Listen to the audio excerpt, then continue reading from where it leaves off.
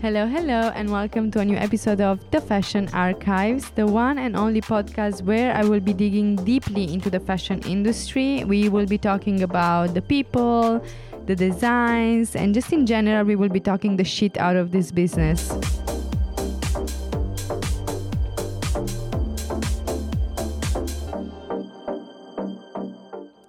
In today's episode, we will be breaking down the human cost of your favorite Louis Vuitton bag. More in general, we will be talking about leather, like where is leather produced, who are the people working it, and how are they doing it. I actually wanted to dig into the topic more because leather is one of my favorite things to wear. Let's say leather or leather-looking fabrics, because it makes me feel super powerful. I'm actually a very tiny, short girl, so everything that makes me feel powerful, I will take. So, leather is one of the oldest materials out there used by humans, with evidence actually of its use dating back to prehistoric times. That's crazy. Throughout history, leather has been used for a variety of purposes, from clothing to footwear, but also for armor and like military use. In ancient times, leather was actually highly prized for its durability and protective qualities. For example, the Egyptians were using leather for clothing, for sandals, for armor as well. Rome was using leather for a range of purposes, like also military gear, also footwear. It's a symbol of, it is even today, a symbol of social status. Actually, leather has been played also a crucial role into the book binding industry, with leather-bound books considered to be very luxurious. I think it's in the 19th century when leather became super available and affordable. It became a super famous and popular material for fashion. Leather jackets and boots became very fashionable, and leather was also used for accessories like bags and gloves.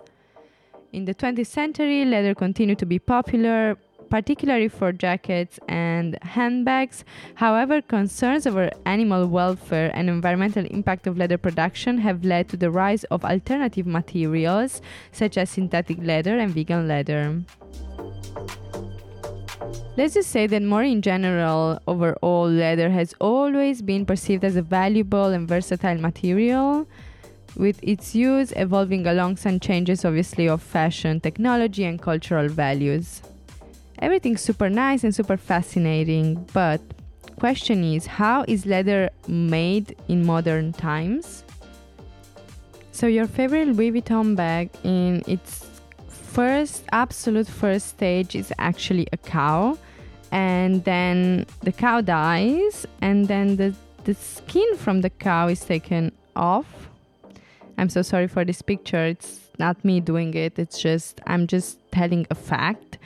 And the skin of the cow is basically, it's cleaned, and it has to, like, the decomposition process has to be stopped, and in order to make it stop, it's sent to a tannery. Like, this is where it happens in tanneries, and the tanneries just put in place a multi-stage process of soaking, drying, and soaking again and drying again of the skin that then becomes leather.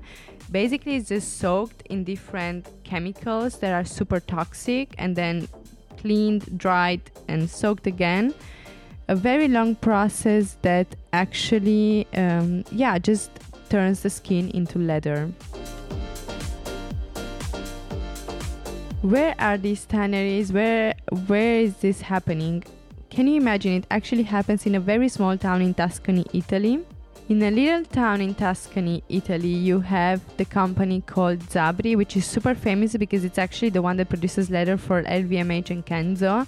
And it's a tannery, but more than a tannery, it's actually it just has different subcontractors. So they are not the ones doing the process. They're not the one treating and washing the leather themselves.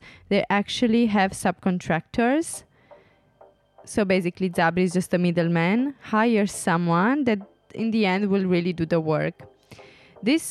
Someone like these companies have often not like the best work conditions. Leather is super heavy, it's super smelly, and gets treated at very high temperature. Actually, I didn't know that, but it really gets treated and like up to 45 degrees Celsius, which is kind of insane. These tanneries often have the worst environments where to work in, the worst smells, and it's just definitely not healthy. These companies that are hired by Zabri, which is the middleman for LVMH and Kenzo and other very big maisons, have often temporary workers, short-term contracts that have super low employer benefits, as you can imagine, actually non-existent, and they just keep hiring the same people multiple times throughout temporary contracts, which I think it's illegal in Italy.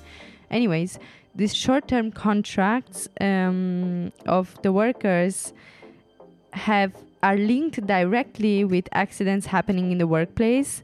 These workers are hired by week, by day. They are working their asses off. They're working 16 hours a day, which is physically, humanly impossible. And this is why, because obviously they're tired and working in very bad conditions.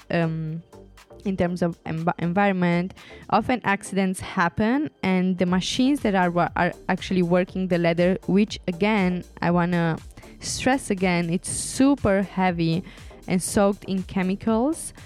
The machines are automatic, so often if you're tired, accidents just can happen. There are so many researchers, documentaries, and articles talking about the fact that these workers don't even have equipment. They don't have the equipment to like treat the materials. They're not even using gloves.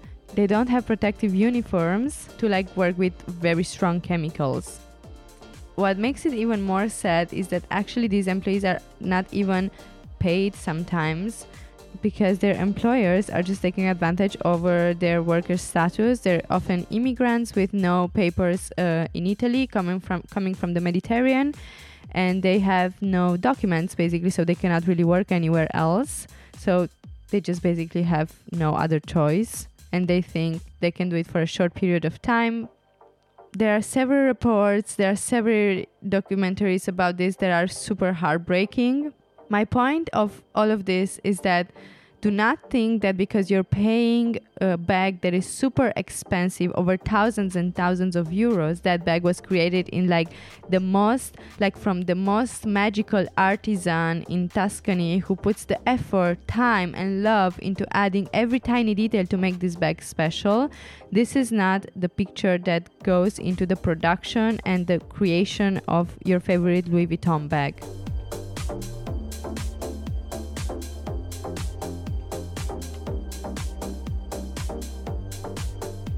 That's all from me. My name is Amélie, and thank you so much for joining my audio fashion journey, The Fashion Archives, where I will be vomiting weekly my deepest thoughts and detailed opinions on the fashion industry. Who am I? I am a fashion creator based in Berlin, aiming to become a fashion critic one day. How am I gonna do that? God knows.